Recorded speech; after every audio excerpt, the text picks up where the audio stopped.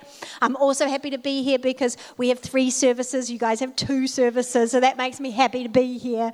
But it's so cool, so cool. Had a look around and just seeing all your kids' areas. And, man, you've got the best kids programs. Your kids, I'm surprised you can get them out for the second service to be able to come in, because I would be staying out there if I was a kid that age.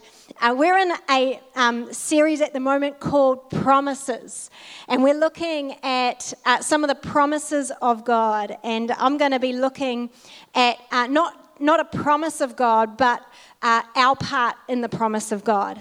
And I want to be looking at a particular word, but to start, I'm going to bring you the verse that has underpinned our whole series, and it's found in 2 Corinthians chapter 1, verse 20. It says, "For all of God's promises have been fulfilled in Christ with a resounding yes. And through Christ, our amen, which means yes, ascends to God for his glory." Come on, let's pray, and then I'll get into it. Oh, Lord, I thank you, God, that your presence is here. You're working and you're moving and you're speaking.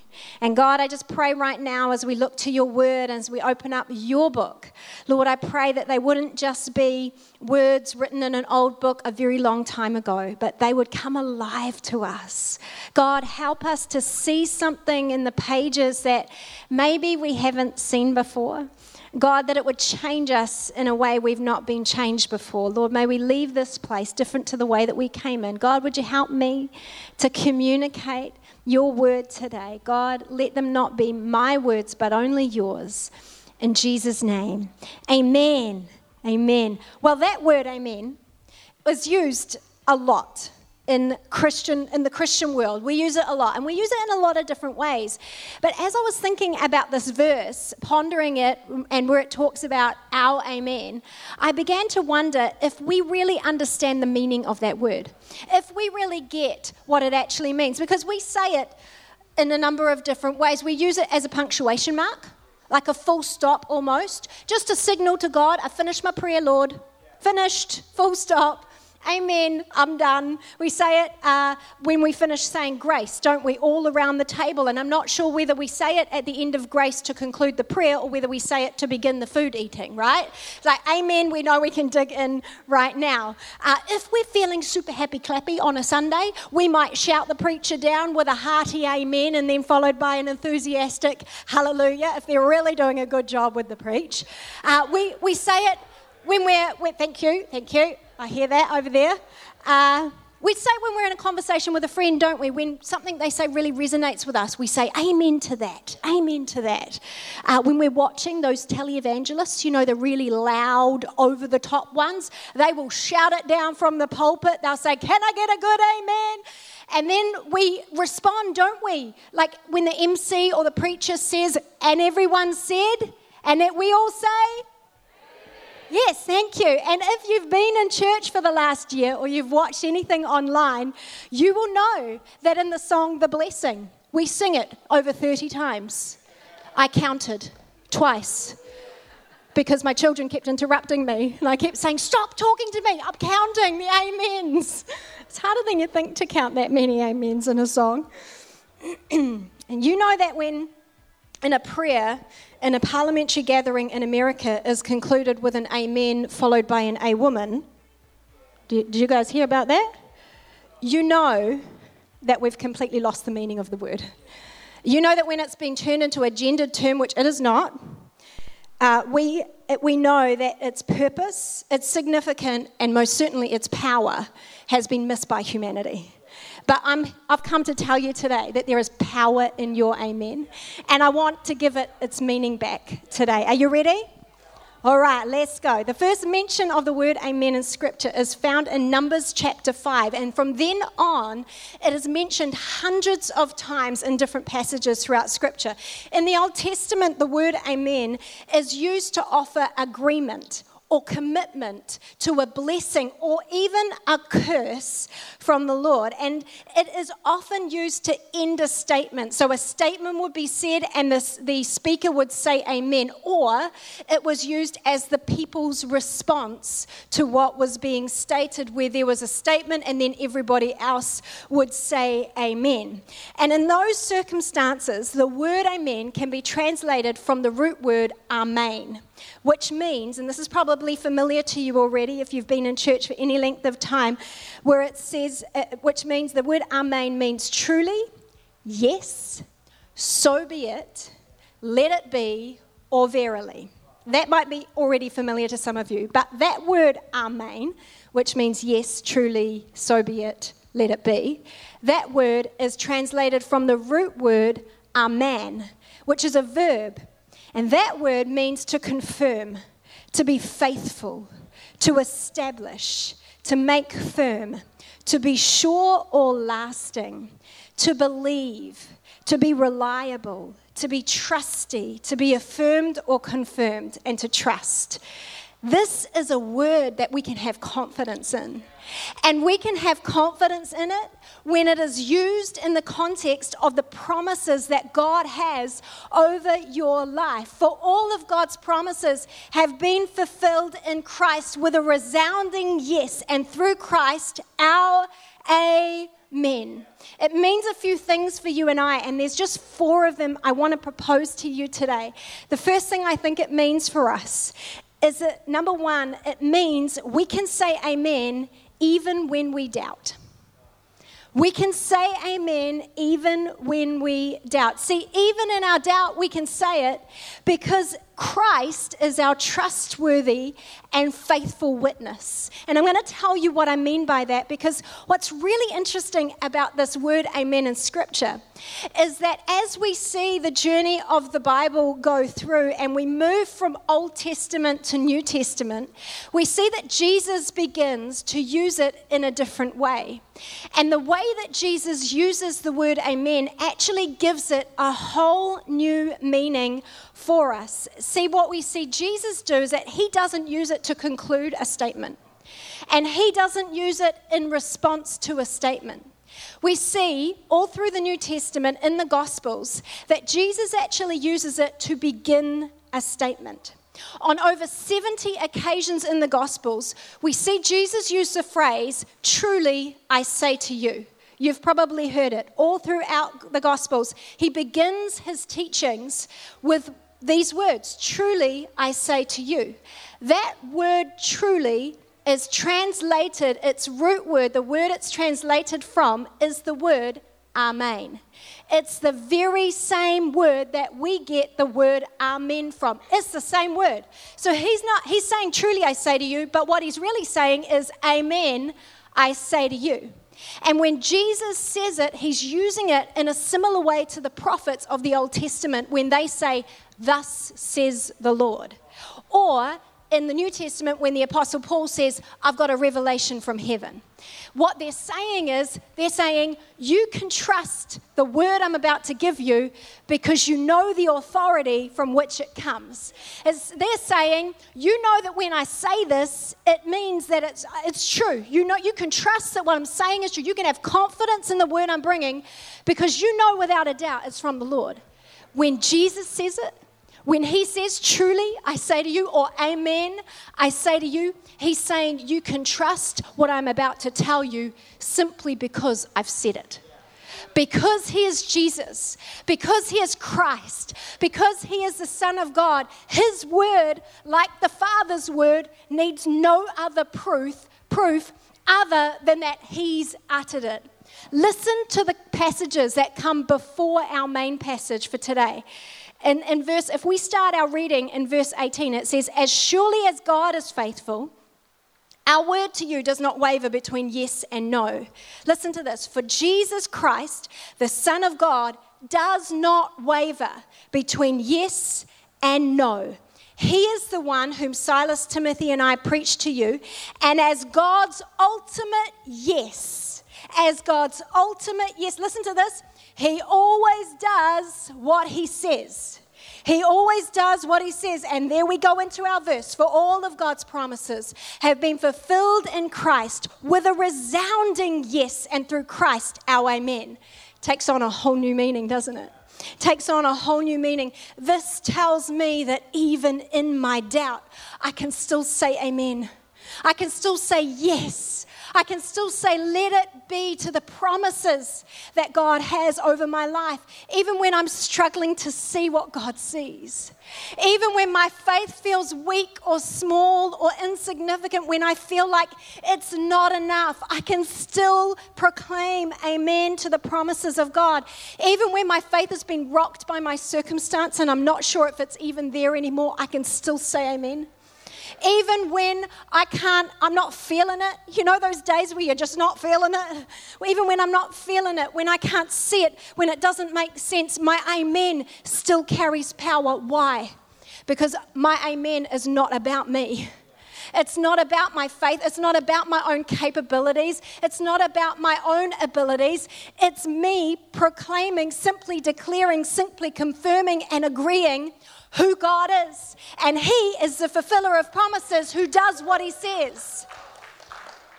Amen is less about me and it's more about Him. Because it's not about what I can do. It's all about what He can do. Therefore, it stands with or without my doubt. With or without. We can say amen even on those days when we doubt. I keep wanting to say amen, but then I feel like I'm going to say it too much and it'll be a bit cliche in the message. Right? Number 2, the second thing it means for us is it means amen makes us joint owners in the promise. I like this one. Amen makes us joint owners in the promise. Can you remember when you were growing up? And some of you could think back real far. Can you remember as a child or a teenager when you were growing up and when you wanted something of value from mum and dad, especially maybe the all-important first car, and you wanted that, but mum and dad didn't just go out and buy it for you, did they? No, they made you work for it. They made you earn it.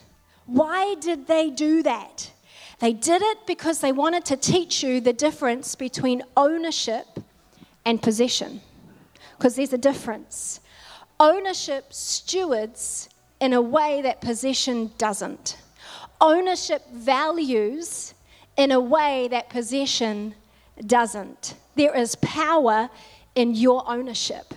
In the Old Testament, we find that amen is often used to proclaim, it's after the proclamation of a blessing or a curse. And in doing this, those proclaiming amen were actually making the substance, the essence of what was spoken, their own. They were taking words and they were claiming them as their own. Yes, this is my promise. This is my blessing. They were taking ownership of it. Can I tell you that when we pray or we say amen, we aren't just asking or requesting for a promise. We aren't just asking or saying a prayer request. We are actually owning it. When we say amen, we're owning it. And we're not just owning it, we're committing to it. We're committing to see it be carried through. It's ours now. When we say amen, it becomes ours. What we're doing is we're saying yes to God's invitation to partner with us, to see that promise play out in your life, to believe for the promise. Our amen makes us a joint business partner with God to see the promises come true in your life. And when we own it, we steward it differently. We value it differently. We honor it differently, because what happens when we own something, we lift the level of expectation we have for that promise. Because amen not only carries agreement, it's not only saying I agree with it, but amen also brings into alignment anything that is out of alignment. See, when we agree with the word of God over our lives, when we say amen to a promise of God's word, the way we live must come into alignment with that promise. And so it means means that we begin to live differently because of the promise we are agreeing with. We begin to live in a way that's going to see fulfillment of that promise. I can remember when we were buying our house, when we came back from Auckland, we moved back from Whangarei to Auckland. I don't even know how many years ago now. I've lost track. We moved back, and when we were buying that home, and although it looked impossible, like buying the home in the Auckland property market looked absolutely impossible, and the search took like 3 years for us to do, I began to get impatient for the promise to play out. And so what I began to do was buy things for the home I didn't own. I began to buy paint artwork. I began to buy breakfast bar stools. I began to buy light fittings for the house I hadn't seen, for the property I hadn't stepped foot in. What I was doing is I didn't have it, but what I did have was a promise. I had a word from God, and knowing the promise giver was trustworthy, I knew that I could begin to prepare for what would soon be mine. And so what I did was, in that preparation, I took amen from being a word I said, and I began to make it a promise I owned. I went from being a requester of the promise to being an owner of the promise. So can I encourage you today, whatever it is you are seeking God for, why don't you start dressing for the promotion? Why don't you begin to shop for the house? Why don't you name that baby? Why don't you read those leadership books or start to learn the skill that you need? Own the promise through your amen. Are you with me, church? You're holding on? All right, number three, amen is our part in the process.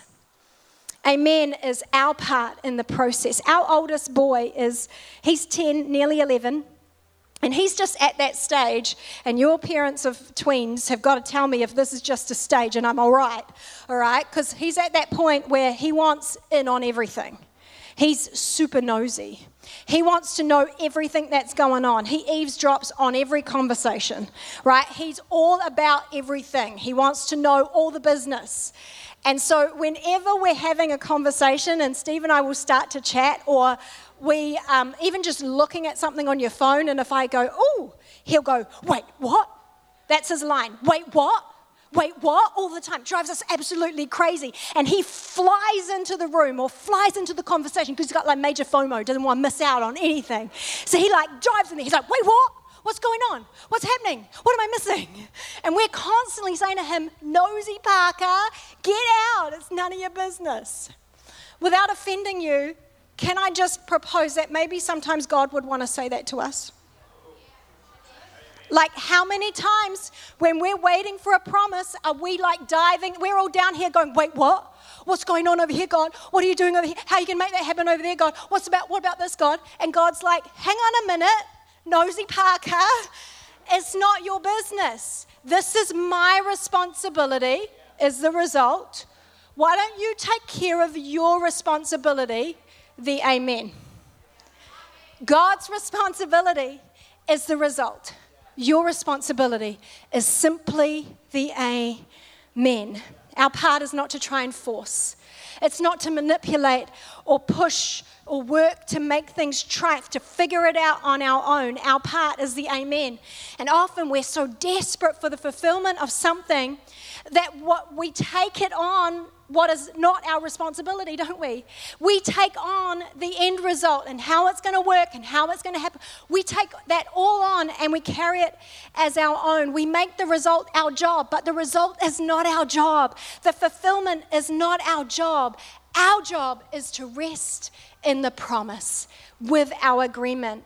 We need to learn to be okay with not doing anything else.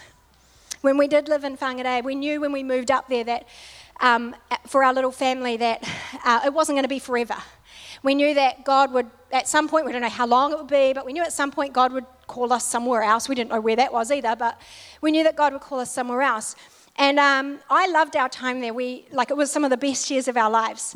But there came a point a few years into it where I began to feel like I was ready for the next thing.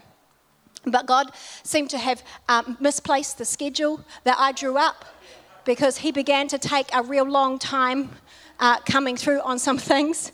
And I got to that point where at every creak, like every little glimpse of something, every little door that started to become open, every little situation or circumstance, I was like Judah. I was like, wait, what? What's going on over there? Is that the opportunity? Is that the open door? Is that how it's going to happen? Do I just need to, push something in there or push something in there? And I got to the point where I was so impatient for the next thing. And I can remember driving home, and we lived 30 minutes through country from church. So I was driving home through the most beautiful countryside to the most beautiful spot we lived in. It was like Tuakau. Amazing spot. Daryl loves his home. We lived in the most beautiful spot, and I can remember looking around me, and I can remember almost feeling embarrassed that I was so discontent with this beautiful place. And I said to God, okay, God, all right. If this is where I am for the rest of my days, I'll stay, and I'll be totally okay with that. I'll be content with it. I'm okay. Do you know that very week, like I'm not even kidding, that week we got a phone call to ask us to move back to Auckland. It is amazing how quickly God can begin to move when we get out of the way and we stop making what is His responsibility our responsibility. Your responsibility is the amen. Number 4, and the team can come and join me now. The last thing I want to say to you is this: we can say amen for others too. We can say amen for others too. If you've been here for any length of time, you'll know that we're real passionate about small groups. Like, we talk about them a lot, to the point where some of you are probably like, oh, small groups again. But we will never apologize for that. Some of them have been going for years, and some of them, they are new every term. Some of them are brand new. Some of you might be deciding this term to start a small group for the very first time. Some of them are based around Bible study. Others are based around a kindred love for coffee. Some are walking groups. Some are groups for women or men. Some are groups for young mums or young families. They're all different, but every single one of them has something in common. This is the goal. Here's what any small group will offer you, and it's a goal. We don't always get it right, but we do try our best. Every small group, if you join, you will be known by name and prayed for daily. Known by name and prayed for daily. And what we've come to understand as a church is that one of the most powerful things about being part of a small group is the prayer community that forms. It's powerful, that prayer community. Here's why. When we stand in a room with other believers and we hear a promise or we hear the word of God spoken, it might be that in that particular season, it doesn't really fit our circumstance, or the word isn't really something that resonates for us. Just because of the season that you're in or what's going on in your world right now, a word might be spoken, it's true, but it's not necessarily resonating with you. For example, you might have financial security, so a promise of provision doesn't really hit like another promise for you might. Do you understand what I'm saying? But what I can tell you is this: it's definitely a word for someone near you. Whatever promise is spoken, whatever prayer is prayed, there will be someone near you who needs it. They need it.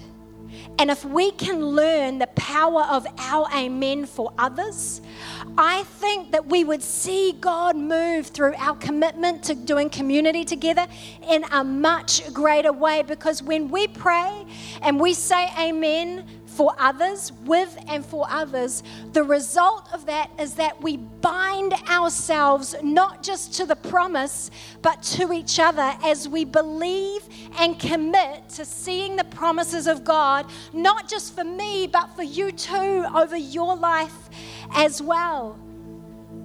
And we commit to seeing a promise played out in someone else's world. We don't just partner with God for it, we partner with each other for it too. And so when the speaker or the worship leader or the small group leader or the MC declares a promise, declares a word from God, can I encourage each and every one of you, don't just amen it if it's right for you, amen it anyway, because I guarantee you it's right for someone near you. Someone else standing not far from you needs your agreement on the promise. They need your commitment to the promise. When I had my first baby, Judah, I can remember when I went into labour in the evening on Sunday night, I texted one of my best friends. We grew up in church together. I texted her and I just said, hey, going into labour, heading to the hospital, please pray.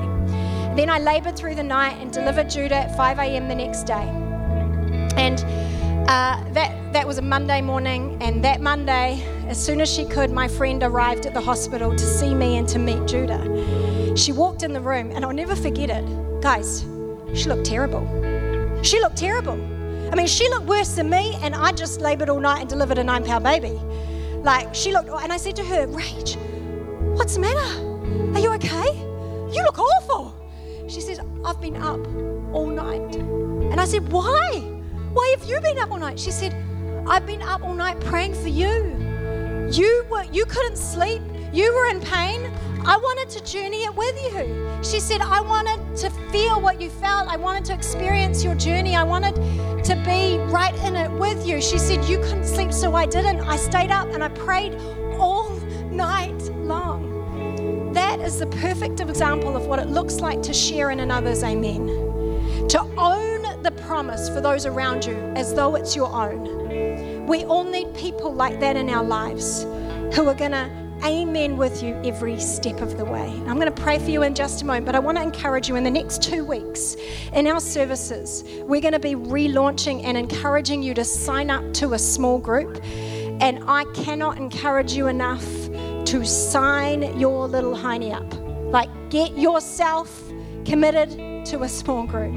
When the time comes, when Daryl or Denise or whoever it is that's up here and they're going on and on and on about signing up for a small groups, just do it. Just do it and begin to commit yourself to a community of people who will amen with and for each other every step of the way. Amen. Amen. Amen. Let me pray for you. Thank you, Jesus.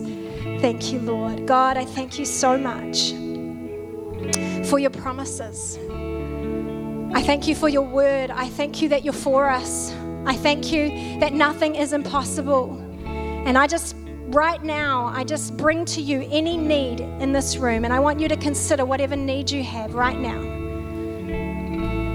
Whether it's finances or relational, something to do with your children. Just believing right now there's people in the room and you've got a promise, you've got a prayer, and it's to do with your kids, your grown-up kids.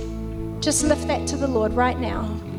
Maybe it's to do with family member and salvation. Maybe it's to do with sickness and healing, something in your body, something in a family member's body. Maybe it's a baby you're believing for, a job you're believing for, financial provision. God, right now, as a family of believers, as a church community together, we say amen, amen, amen. We say yes, let it be to every single prayer and promise in the heart of every one of these people. We stand together. We stand together and we commit to not just partner with you, but partner with each other to believe for the promises of God over our lives. Thank you, Jesus. I want to do one more thing before I hand it back over to Pastor Daryl. I just would love for you to keep your heads bowed and your eyes closed as I just take another moment. You know, here in this room, I'm not sure what brought you here. I don't know if you come every week. I'm not sure if this is your first time or 10th time. I don't know. But what I do know is there are people in the room right now, and your primary purpose of being here is that you just need to know God.